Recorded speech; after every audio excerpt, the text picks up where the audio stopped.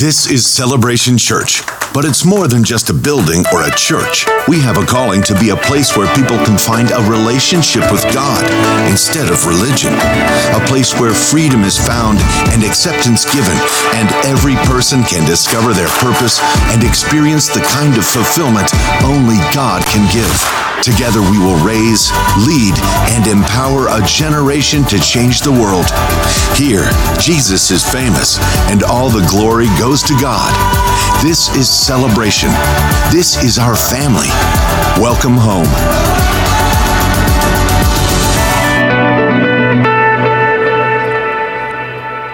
Good morning. Welcome to Celebration Church. Let's all stand together as our campuses join with us over in Appleton and Stevens Point, and let's recite together the Apostles' Creed. This is our statement of faith. This is who we are and what we believe here at Celebration Church. We believe in God, the Father Almighty, the creator of heaven and earth. We believe in Jesus Christ, his only Son, our Lord, who for us and for our salvation was conceived by the Holy Spirit, born of the Virgin Mary, suffered under Pontius Pilate, was crucified, died, and was buried. He descended to the dead, and on the third day he rose again. He ascended into heaven and is seated at the right hand of the Father. He will come again to judge the living and the dead, and his kingdom will have no end. We believe in the Holy Spirit, the Holy Christian Church, the fellowship of believers, the forgiveness of sins, the resurrection of the body, and the life everlasting. Amen. You may be seated. Good to have you with us this morning on this Labor Day weekend, the unofficial ending of our summer here in Wisconsin. But back to things as normal as we go into September. And we're going to begin our first Wednesday. The first Wednesday of every month, we have a special gathering here for everyone at the church. This Wednesday, we're also going to be having a picnic and the whole deal along with that. We're going to have a lot of fun. I want you to come out and be a part of that as we start getting back into the normal life of the church. Okay, so this Wednesday, come on out, be a part of it. And we're going to be having a panel up here with Bishop Ed's going to be here. I'm going to be here. Different staff members are going to be here. And open up for spiritual questions and stuff like that you might have. This is spiritual questions, not whatever happened to your cat questions, all right? So hopefully this will go well. And then as our small groups start kicking back up again and our regular Wednesday nights for the youth and stuff. So we're excited about getting back into the regular groove as we head towards the fall. Amen. Boy, I've had a really challenge this year. Summer, trying to talk. This Bell's palsy is going away, but then I had oral surgery a couple of days ago, so I feel like a pincushion, just everywhere. So hopefully I'll get through this. For a guy like me, not being able to talk is a trial and tribulation, I have to tell you. Looking at the scriptures this morning, reading from Paul's epistle, which is a fancy word for letter, that he wrote to the Colossian church. He says this, he says, to God's holy people in Colossae, the faithful brothers and sisters in Christ, grace and peace to you from God our Father. Now, I could have really taken this phrase from almost anywhere in the New Testament. The phrase grace and peace is repeated over and over and over again. One of the things that early Christians often said to each other was this phrase, grace and peace. Why? Because these are foundational to the Christian experience. Grace, of course, means unmerited favor. God just likes you because. Okay, you don't earn it or anything like. We all have people that when you see them coming, we kind of groan. You know what I'm talking about? Here they come, Hopefully you're not related to them. But, and then there's people you see and you just light up when you see them, right? You just go, whoa, here they are. And you have to understand when God looks at you, he lights up. He does. And you say, why? He just does. It's unmerited. It's grace, God's wonderful grace in our life. But there's grace and then there is peace. And on this Labor Day weekend, a weekend of resting from our labors, I thought I'd talk a little bit about what it means to walk in the peace of God. Peace, according to Webster, means freedom from disquieting or oppressive thoughts or emotions. And anyone who's not walked in peace know what that's like. It's really quite disturbing. God wants us to walk in his peace. Now, one of the books, we call them books, but they're letters and different things in the New Testament, is one called the book to the Hebrews. Now, no one really knows who wrote this one. All the other books have, who the author is.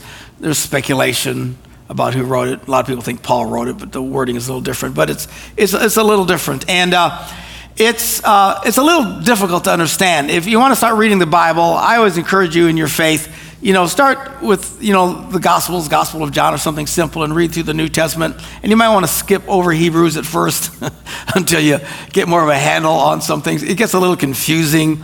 It's called the book of Hebrews because it was written to Jewish Christians. In the beginning, all Christians were Jewish. I don't know if you know that, but that's the fact. In fact, they did not think you could become a Christian in early Christianity, the earliest of it, unless you were a Jew first.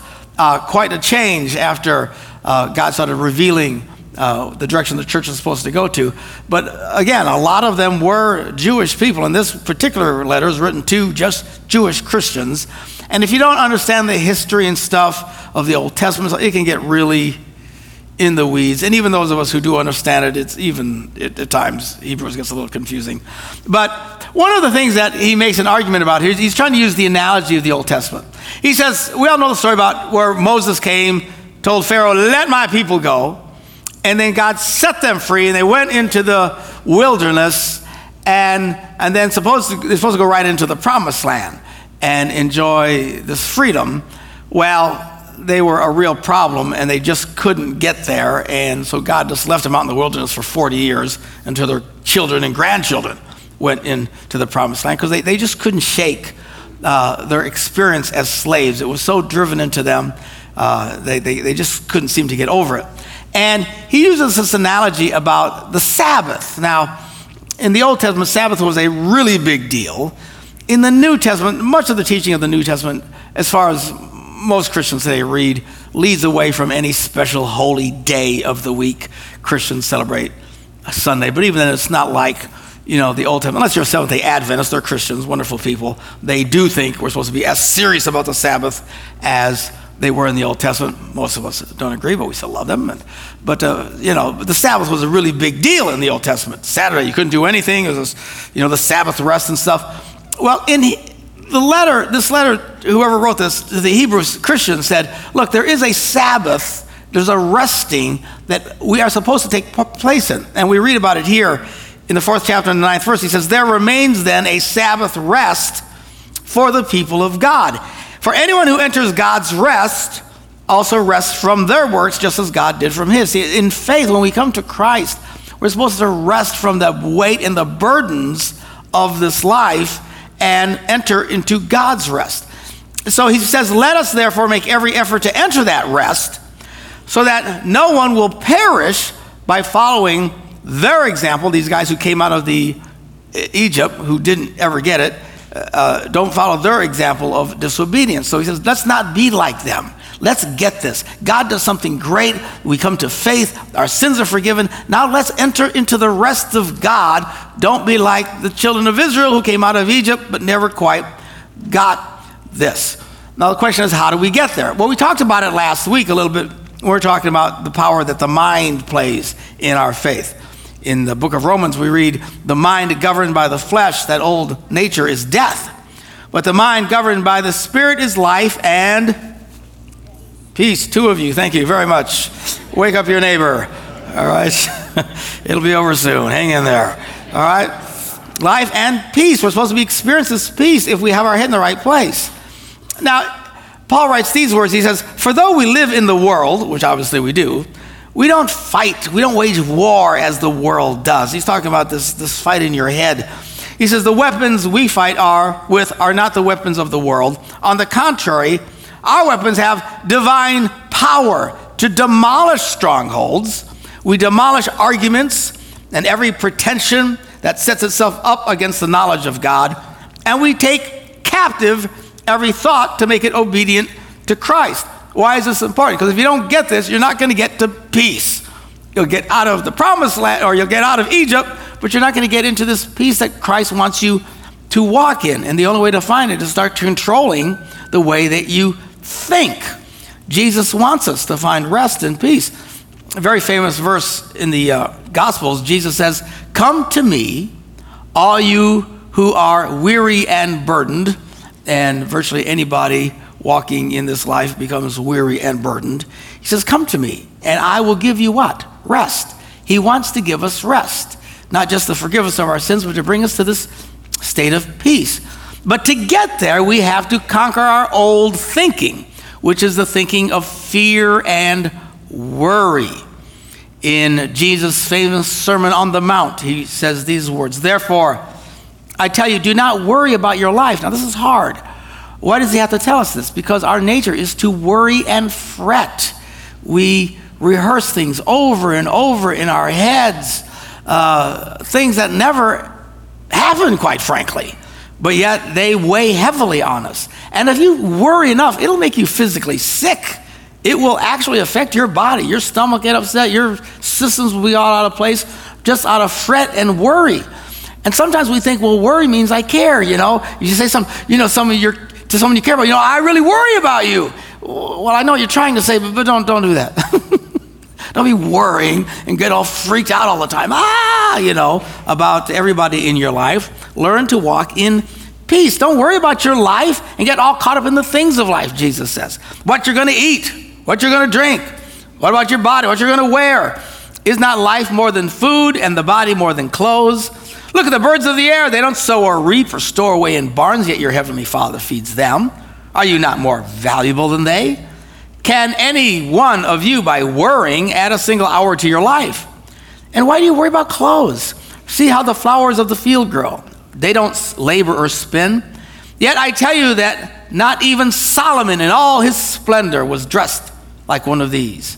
If this is how God clothes the grass of the field, which is here today and tomorrow is thrown into the fire, will he not much more clothe you, you of little faith? So do not worry, saying, what are we going to eat? What are we going to drink? What are we going to wear? For the pagans run after all these things. These are the unbelievers. And your heavenly Father knows that you need him, so he knows that you need him. But don't get caught up in, like the pagans run after all these things. I always call the Friday, Black Friday after Thanksgiving, the running of the pagans. This is when the pagans run and they want everything, and they kill each other over a TV set or whatever because they got to have things. And they become obsessed by these things. Don't get crazy about this stuff. Jesus said, seek first the kingdom of God and his righteousness, and all these things, what things? These things that you need will be given to you as well. Therefore, do not worry about tomorrow, for tomorrow will worry about itself. Each day has enough trouble of its own. Have you noticed this? If you think, gee, I wonder what will happen tomorrow, don't worry, something will come. There's always something coming at you. We read again in Luke where he says again, who of you by worrying can add a single hour to your life? If you can't even do this little thing, why do you worry about the rest? And the scripture really warns us about getting caught up into the cares of this life, because these cares and these worries, the opposite of peace. Remember, peace, free of all this stuff. You're walking in a place where you don't have the peace. You haven't really entered God's rest. You've been born again. You come to church and stuff, but you're always freaking out in your mind. You're going to be like the children of Israel who came out and didn't experience the peace. And when you worry about stuff, this will work against the word of God in your life. Jesus gave this parable. A parable is a fancy word for story. He told them many things in parables. We read in Matthew, the 13th chapter.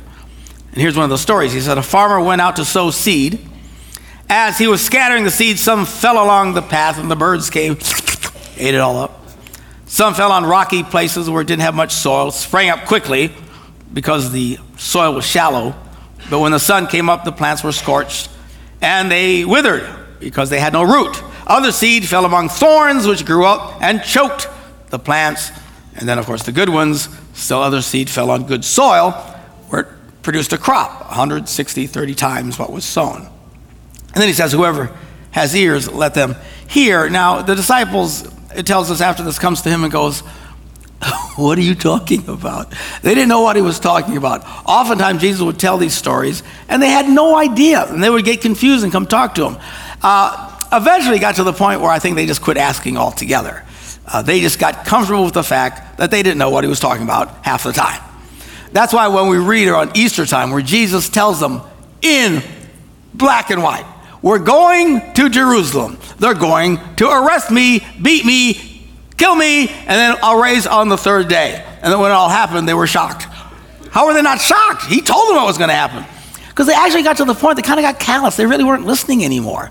Because they know what he's talking about.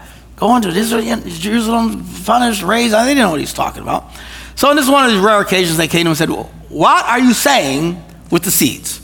So then he explains to him. He says, listen to what the parable of the sower means. When anyone hears the message about the kingdom of God, okay, and does not understand it, the evil one comes and snatches it away what was sown in their hearts. This is the seed sown among the path. These are where the birds came and just, as soon as it lands. And if you're here this morning, unless you are hearing this for the first time, you're probably not in this category. These are the people who hear about God and faith and stuff, and they kind of just look at you cross-eyed and they just go, they don't get it. Nothing takes root in them. A lot of people like that in the world. If you're here, chances are you're not in that category because you're still here listening. The seed falling on rocky ground refers to someone who hears the word, the good news, and at once receives it with joy. This is awesome. But since they have no root, there's no depth in them, they last only a short time. When trouble or persecution comes because of the word, they quickly fall away. So if you've been here for a while and people have gotten on you, why are you going? You're crazy. Your friends are giving you a hard time. Why are you going to that weird cult church or whatever different things that they're saying? My boyfriend broke up with me. I can't go to church anymore. These people, they don't have much root in them. They're very shallow. As soon as any problem comes because of their faith, they give up on their faith. I'm assuming most of you listening to me right now are not in that category. So there's two categories left. We're not in the first and the second. The third one, and then there's the fourth. The fourth one is a good one. Well, then what we need to worry about is the third one. What is the third one? What is the threat to us who are walking in faith? He says, well, the seed falling among the thorns refers to someone who hears the word, but the worries of this life and the deceitfulness of wealth choke the word, making it unfruitful. Are you seeing this battle between the word of God, which brings life and power? We talk about how powerful the word of God is powerful. Yes, indeed. Amazingly, the thing that can choke it out of you is worry. If you need to be careful, because if you get in all this worry, it'll choke out the very thing that'll set you free. He warns about the deceitfulness of riches, and what is the deceitfulness? Here's the deceitfulness of wealth. The deceit is this: wealth convinces you that if you have enough, everything will be fine. That's the deceit, because the truth, everything is not fine. And there's a lot of people who've experienced this. Now, if you're smart, which most of us sadly are not, you can benefit from increased income. Most Americans don't, quite frankly. People who make $30,000 a year think, man, if I could double, if I could make 60, my life will be set. As soon as they make 60, they're in bigger trouble than when they were making 30. And boy, if I can just get another, 30, I'll get 90, I got it made. They get another 30, and they're in bigger trouble than when they had the 30. And it keeps going. I know people who make hundreds of thousands of dollars a year, and they are slaves. They can barely go out for dinner. Money is so tight for them.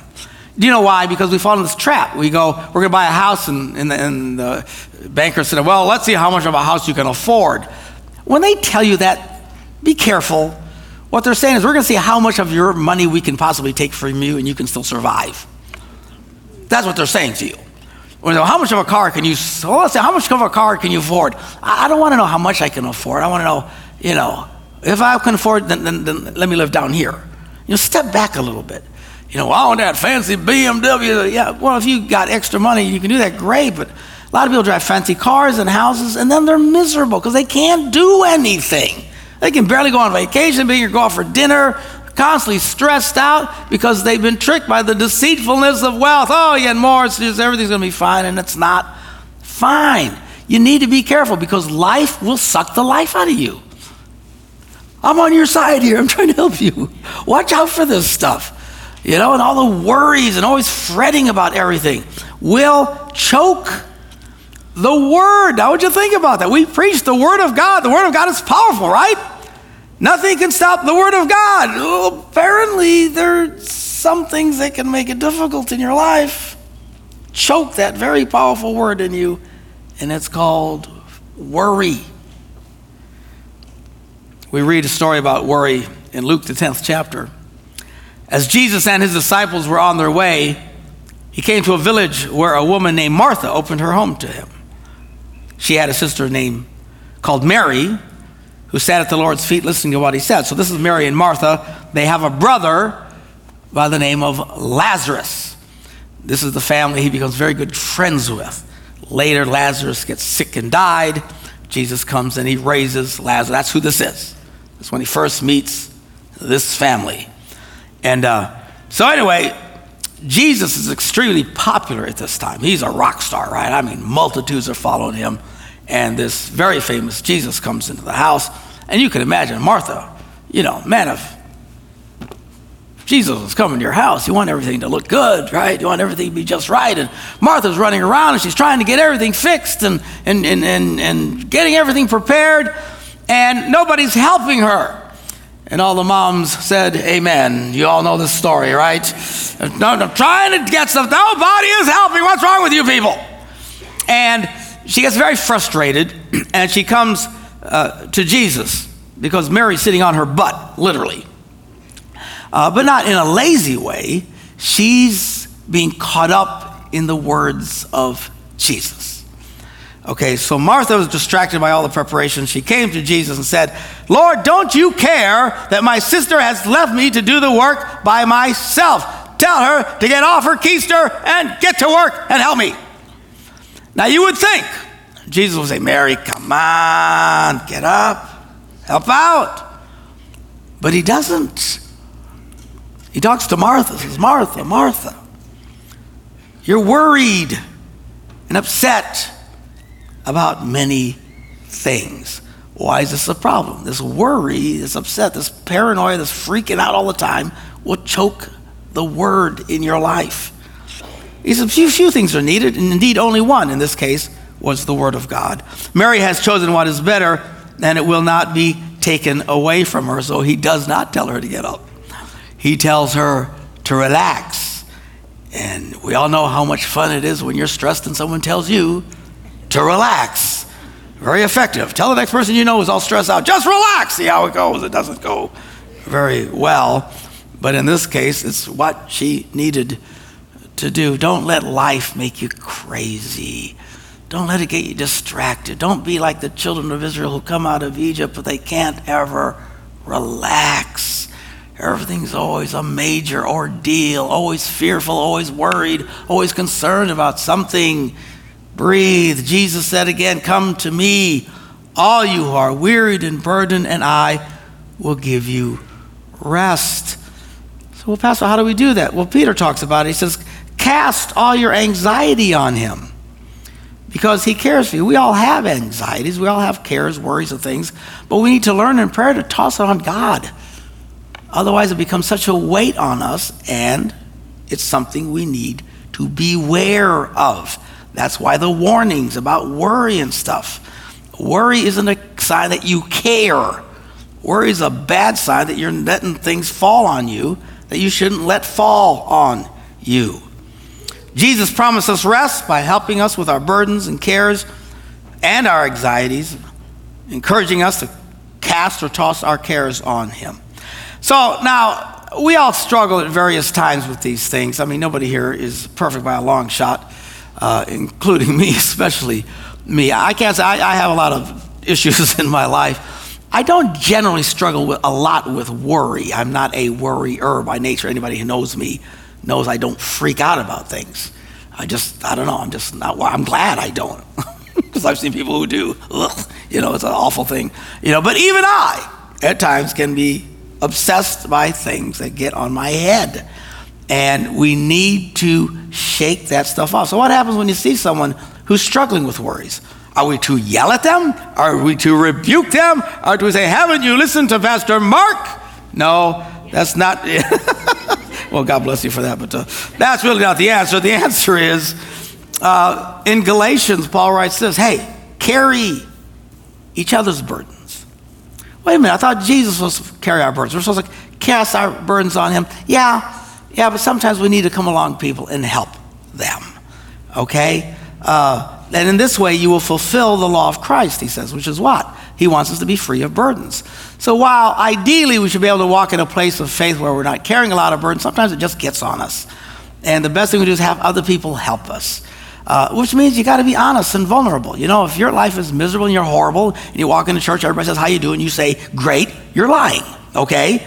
It's not great. Now I get there's that social niceness, but there's some people you should be honest enough to say, no, I'm not doing great.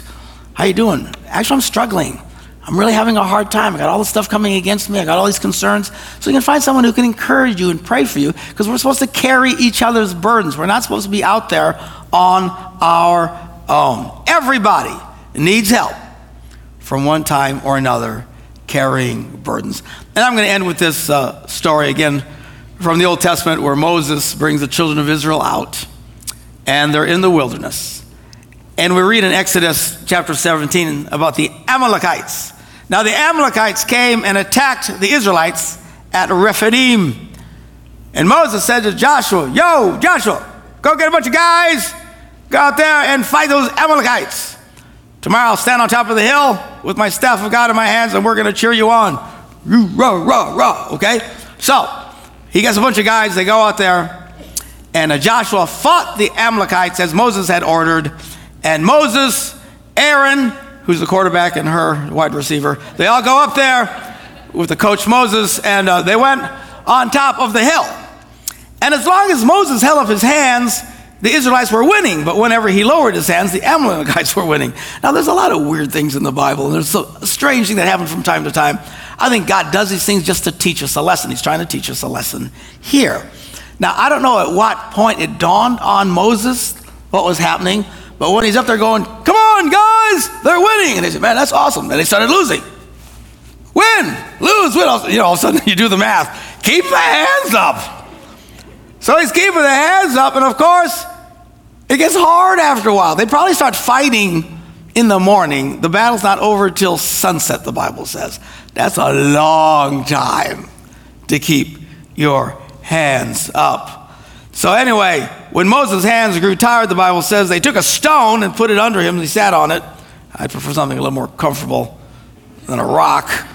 But, here, have a seat.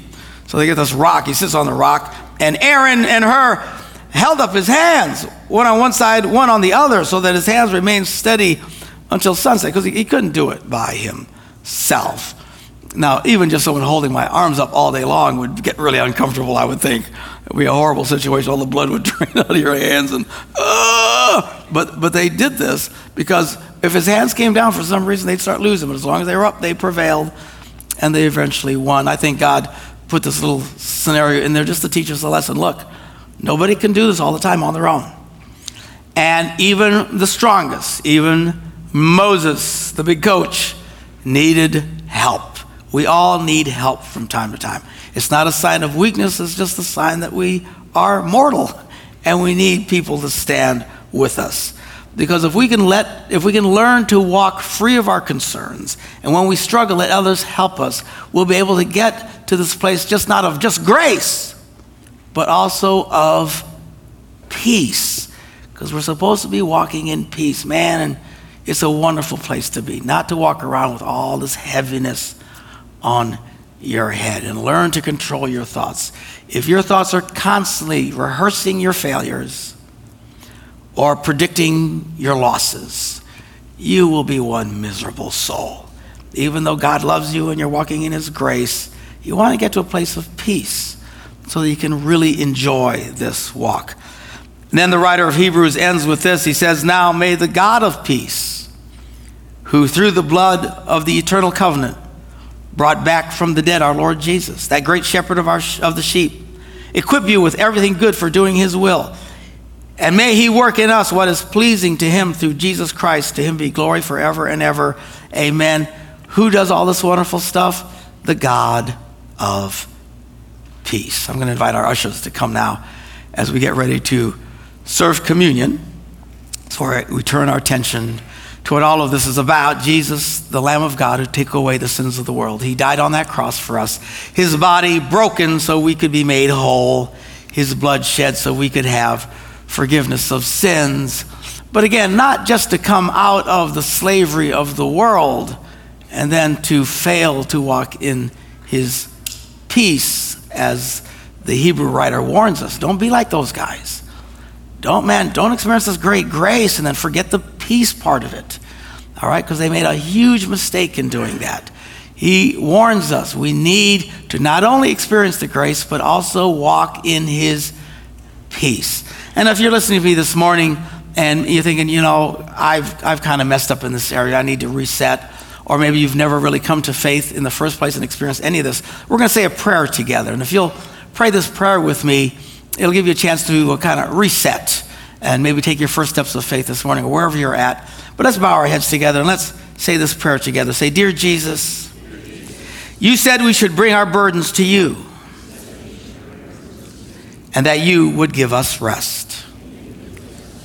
This is what I choose right now. Come into my life, lift my burden, and bring me your peace. Amen.